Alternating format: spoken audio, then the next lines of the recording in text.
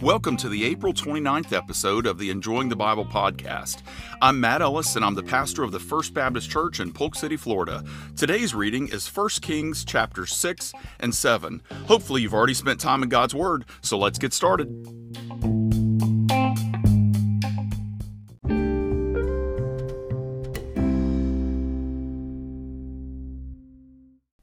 1 Kings chapter 6.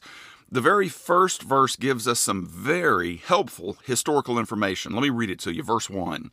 Solomon began to build the temple for the Lord in the 480th year after the Israelites came out of the land of Egypt, in the 4th year of his reign over Israel, in the month of Ziv, which is the 2nd month.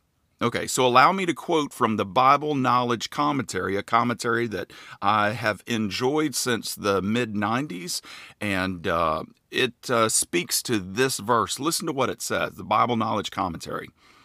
It says, this verse is one of the most important in the Old Testament chronologically because it enables us to fix certain dates in Israel's history. The dates of Solomon's reign have been quite definitely established through references in ancient writings. They were 971 BC to 931 BC. According to this verse, according to 1 Corinthians chapter 6, verse 1, in the 4th year of his reign, Solomon began to build the temple. That was 966 BC. Therefore, the Exodus took place 480 years earlier, which was 1446 BC. So, as I quoted from the Bible Knowledge Commentary, they were clearly noting that we know when Solomon reigned. There's ancient writings that very specifically tell us when he reigned. And so 1 Kings chapter 6, verse 1 lets us know how we can work backwards from those dates to create to mathematically calculate other specific dates, particularly when the Exodus took place. So, in verses 2 through 10, we read about the temple's dimensions and other relevant details. The temple's dimensions were 90 feet long and 30 feet wide. The front 2/3 of the temple formed the holy place where the priest would serve at the table of the bread of presence, the lampstand, and the altar of incense next to the veil. Behind the veil was the back 1/3 of the temple. The Holy of Holies was 30 foot by 30 foot, and it is the place where God remained among his people.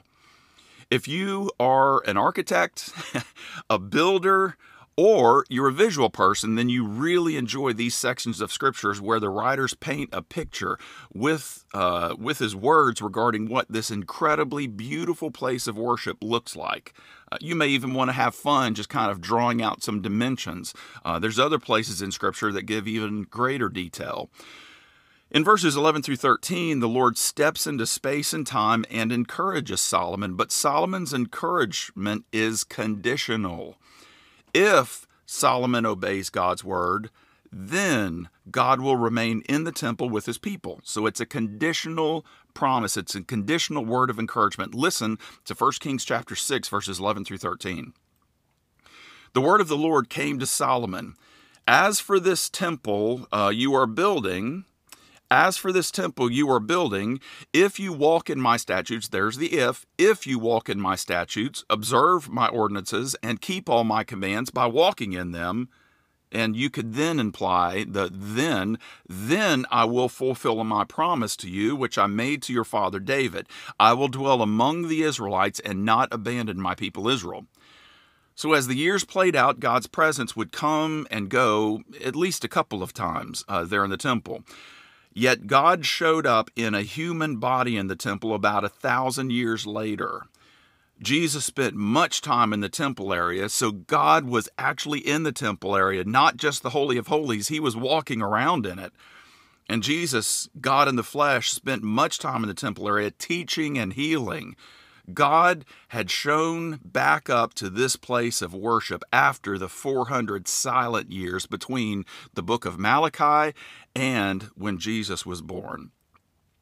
But just as 1 Kings 6 records God as saying, I will stay with you as long as you are obedient, We read in the Gospels that the Jewish leaders in particular did not recognize their Messiah, and they were not obedient from the heart to the Scriptures. In fact, they flat out rejected him, and they rejected his interpretation of the Old Testament.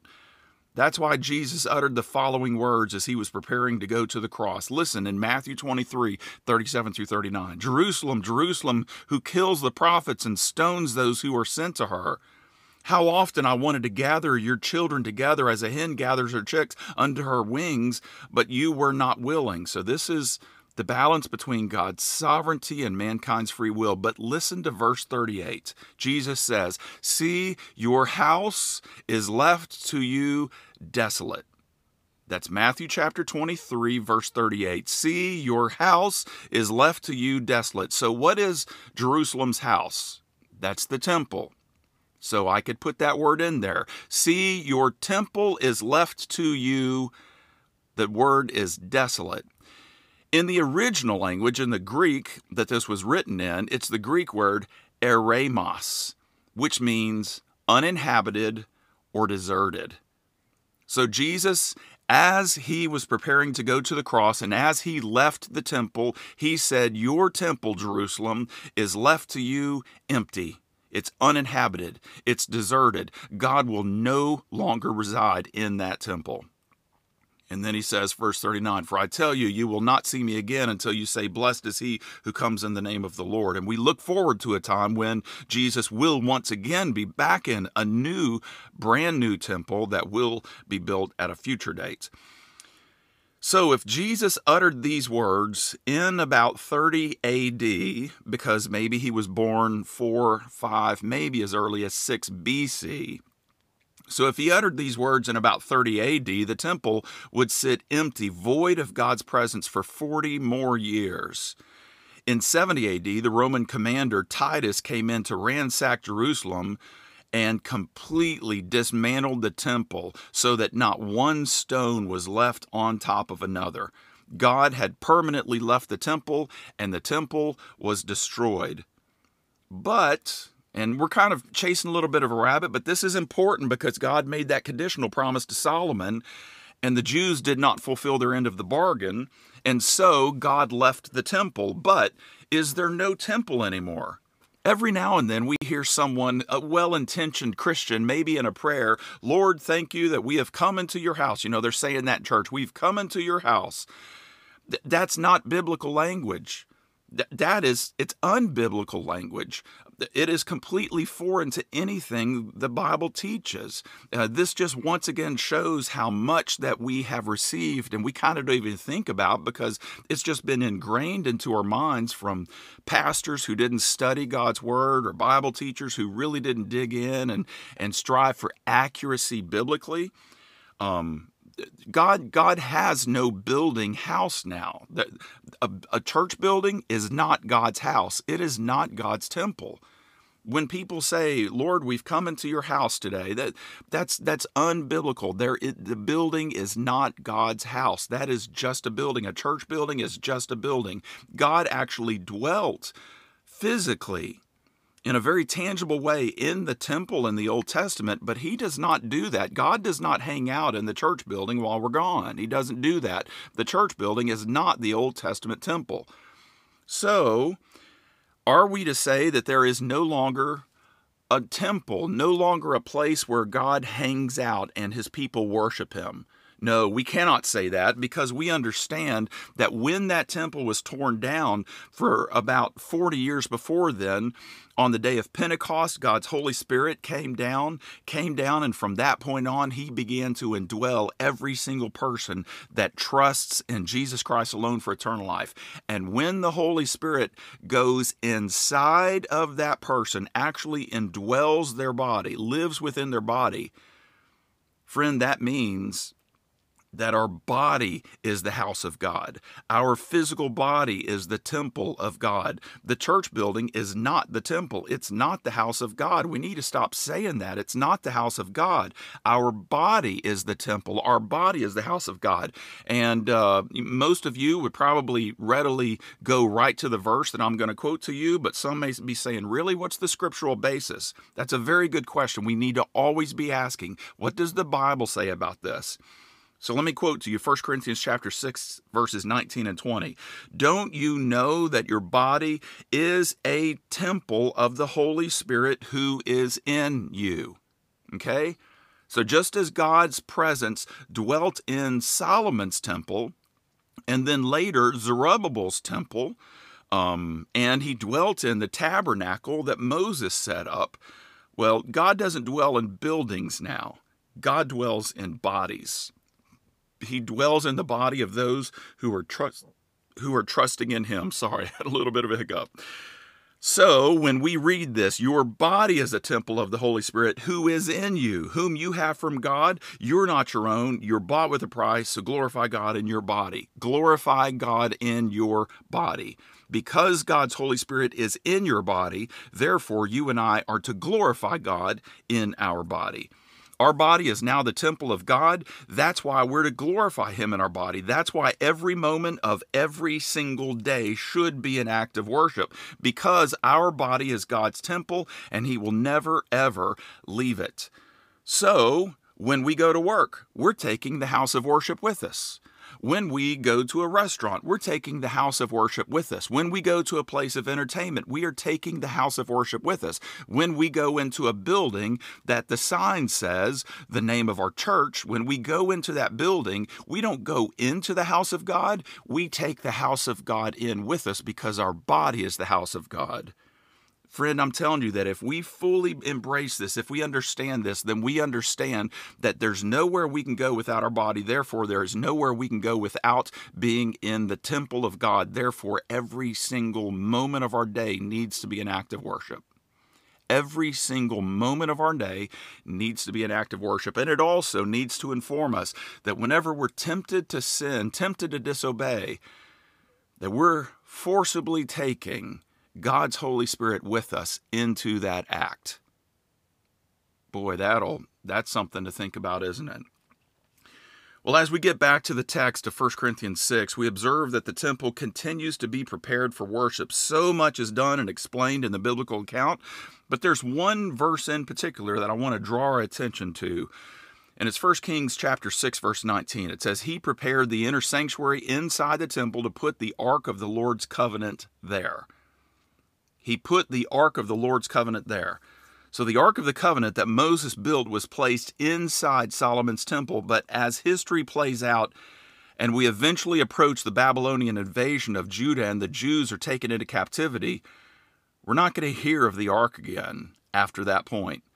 It's very doubtful that the Ark of the Covenant was ever in the temple that Zerubbabel rebuilt and that Herod kind of gave a facelift to. The temple that Jesus went into, it's very doubtful that the Ark of the Covenant was in that temple. It had been taken off somewhere, and who knows where it is now. Well, as this chapter ends with the following verses, it lets us know that it took 7 years to build the temple. 1 Kings chapter 6, verses 37 and 38. The foundation, so that's the first part of the temple. You got to build that foundation first. The foundation of the Lord's temple was laid in Solomon's 4th year in the month of Ziv. In his 11th year, in the month of Bul, which is the 8th month, the temple was completed in every detail and according to every specification. So he built it in 7 years. And I just want to let you know, it did not take 7 years to build the temple because Solomon couldn't get workers, or Solomon's workers were lazy and they were, striving for, to create a union so that they wouldn't have to work that much. No, I bet these guys were busy. They were busy. They were skilled. They were craftsmen. It took 7 years because if it's worth doing right. And this temple was a spectacular, beautiful, magnificent place that people from all over the world would come to view there in Jerusalem, Solomon's temple.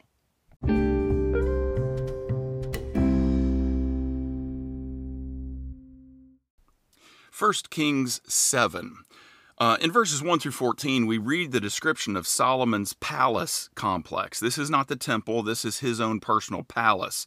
And this wasn't a hastily built house that was constructed in a matter of weeks or months. Instead, with all of the skilled workers at his disposal, we read in verse 1 that it took a very long time to build his palace. Listen to verse 1. Solomon completed his entire palace complex after his 13th year of construction.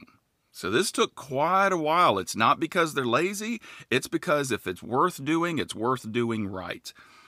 And one of the principles we learn from Solomon's ambitious building projects is that if you want something done right, get the right people to lead the project, get the right people to work on that project.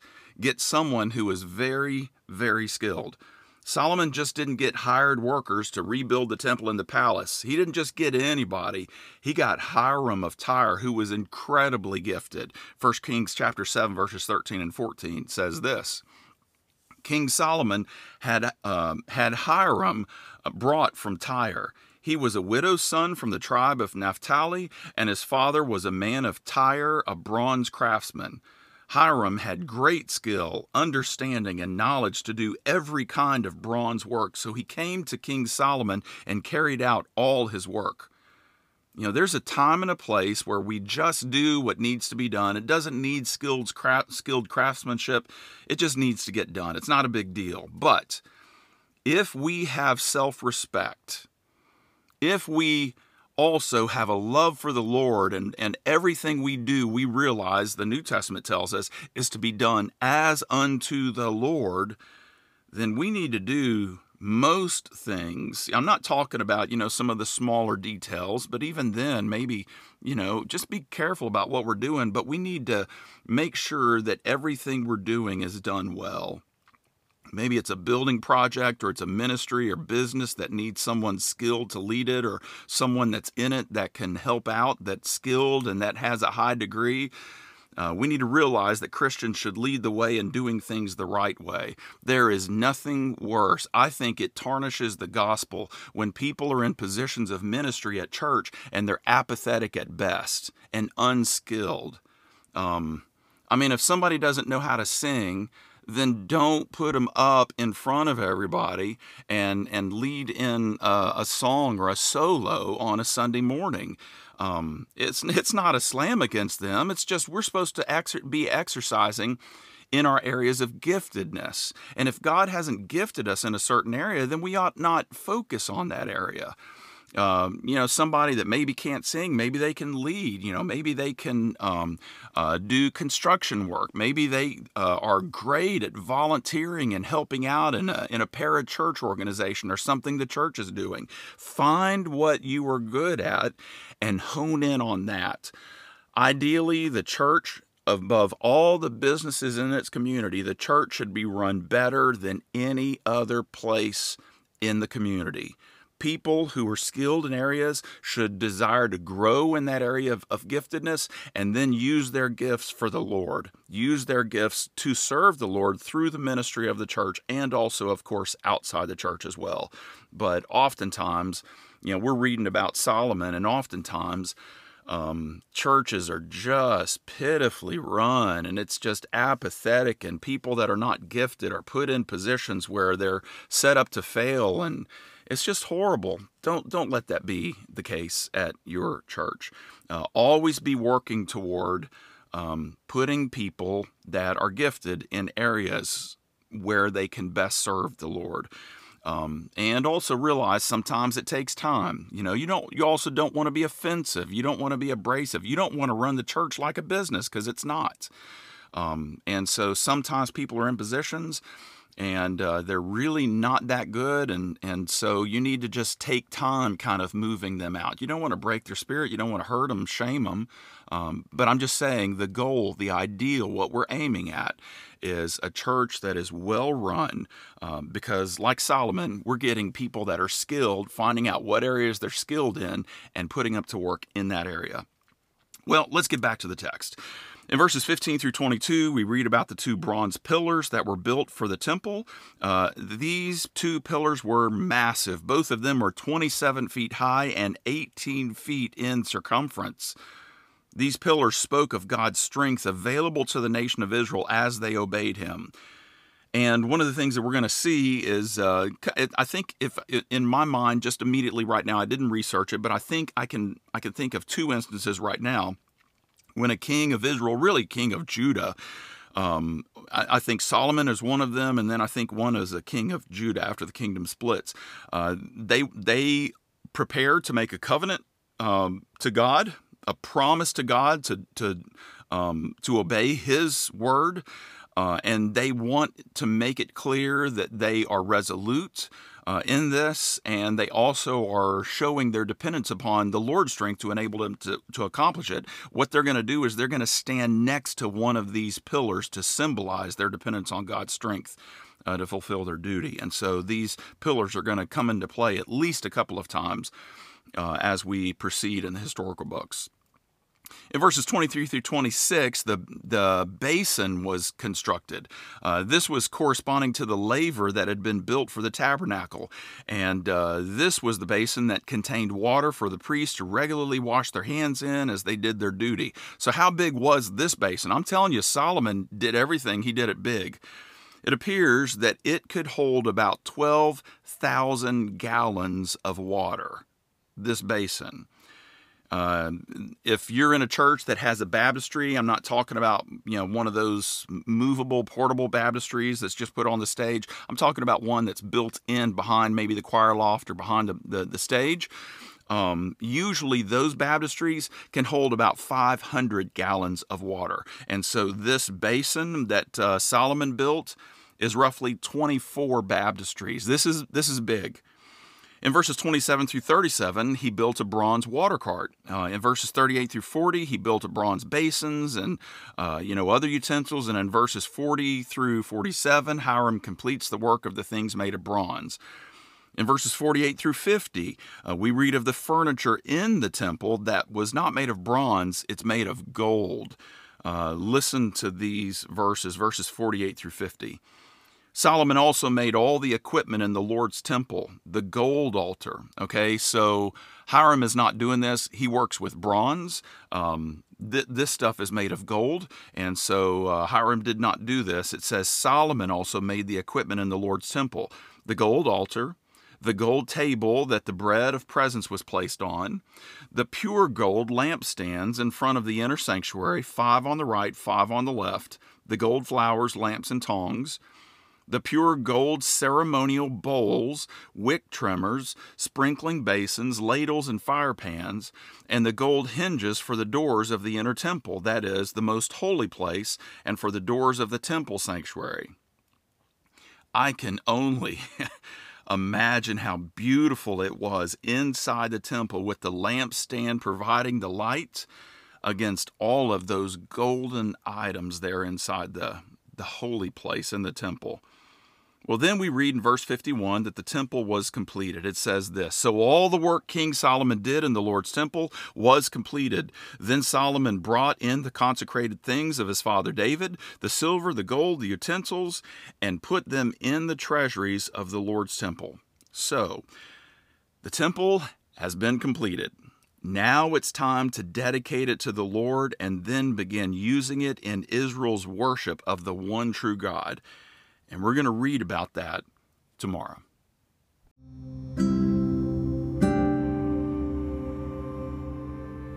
Let's pray.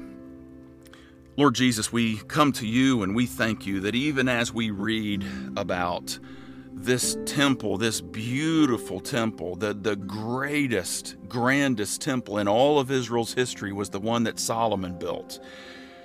Lord, as we see all that was done to make this thing beautiful, Lord, we can't help as New Testament saints to reflect on the fact that the temple is no longer a building made of even gold and bronze and silver and all of the material that was made of. The temple is now our bodies. Lord, among many other things, that means that we need to be taking care of our bodies physically. We need to be taking care of our bodies because our body is the temple of the God of all creation. Our body is the place where you show up so that we can worship you in our body. Lord, so help us as we think about the application of this truth. Help us to take care of our physical body. But Lord, even more importantly, as important as physical exercise and diet and just working on our general health, as important as that is, it is so much more important that we focus even much more so on our spiritual health. Lord, whenever we're thinking a bad thought, we're doing it in the temple where your Holy Spirit resides. When we're holding on to unforgiveness and anger and bitterness, we're doing that in the temple where your Spirit resides. When we go somewhere we shouldn't go, when we say something we shouldn't say, any number of possibilities of how we sin, when we look at something we shouldn't look at, when we envy, any number of these things, when we do this in the temple that your Holy Spirit resides in. Father, help us to realize that we are taking your Holy Spirit, your Spirit within us, who is given to us to enable us to make good on your desire for us to become more and more and more holy, more and more like Jesus. And yet when we sin, we take him off into those things. Lord Jesus, forgive us and help us to feel the weight of pursuing holiness and inviting your Holy Spirit into that journey as he empowers us to do that. Lord, help us to think on these thoughts throughout this day and look for ways that we can apply these truths to our thinking, to our lives. We pray this in Jesus' name.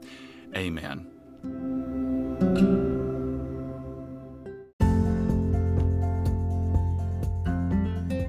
Well, we are finishing up with episode 119 this year, and episode 121 is a third of the way through. So we've only got 2 more episodes and we're a third of the way through the Bible. I just want to encourage you to keep on keeping on. Don't give up, and even consider inviting some others. If you are enjoying this, if this is helpful to you, consider inviting others.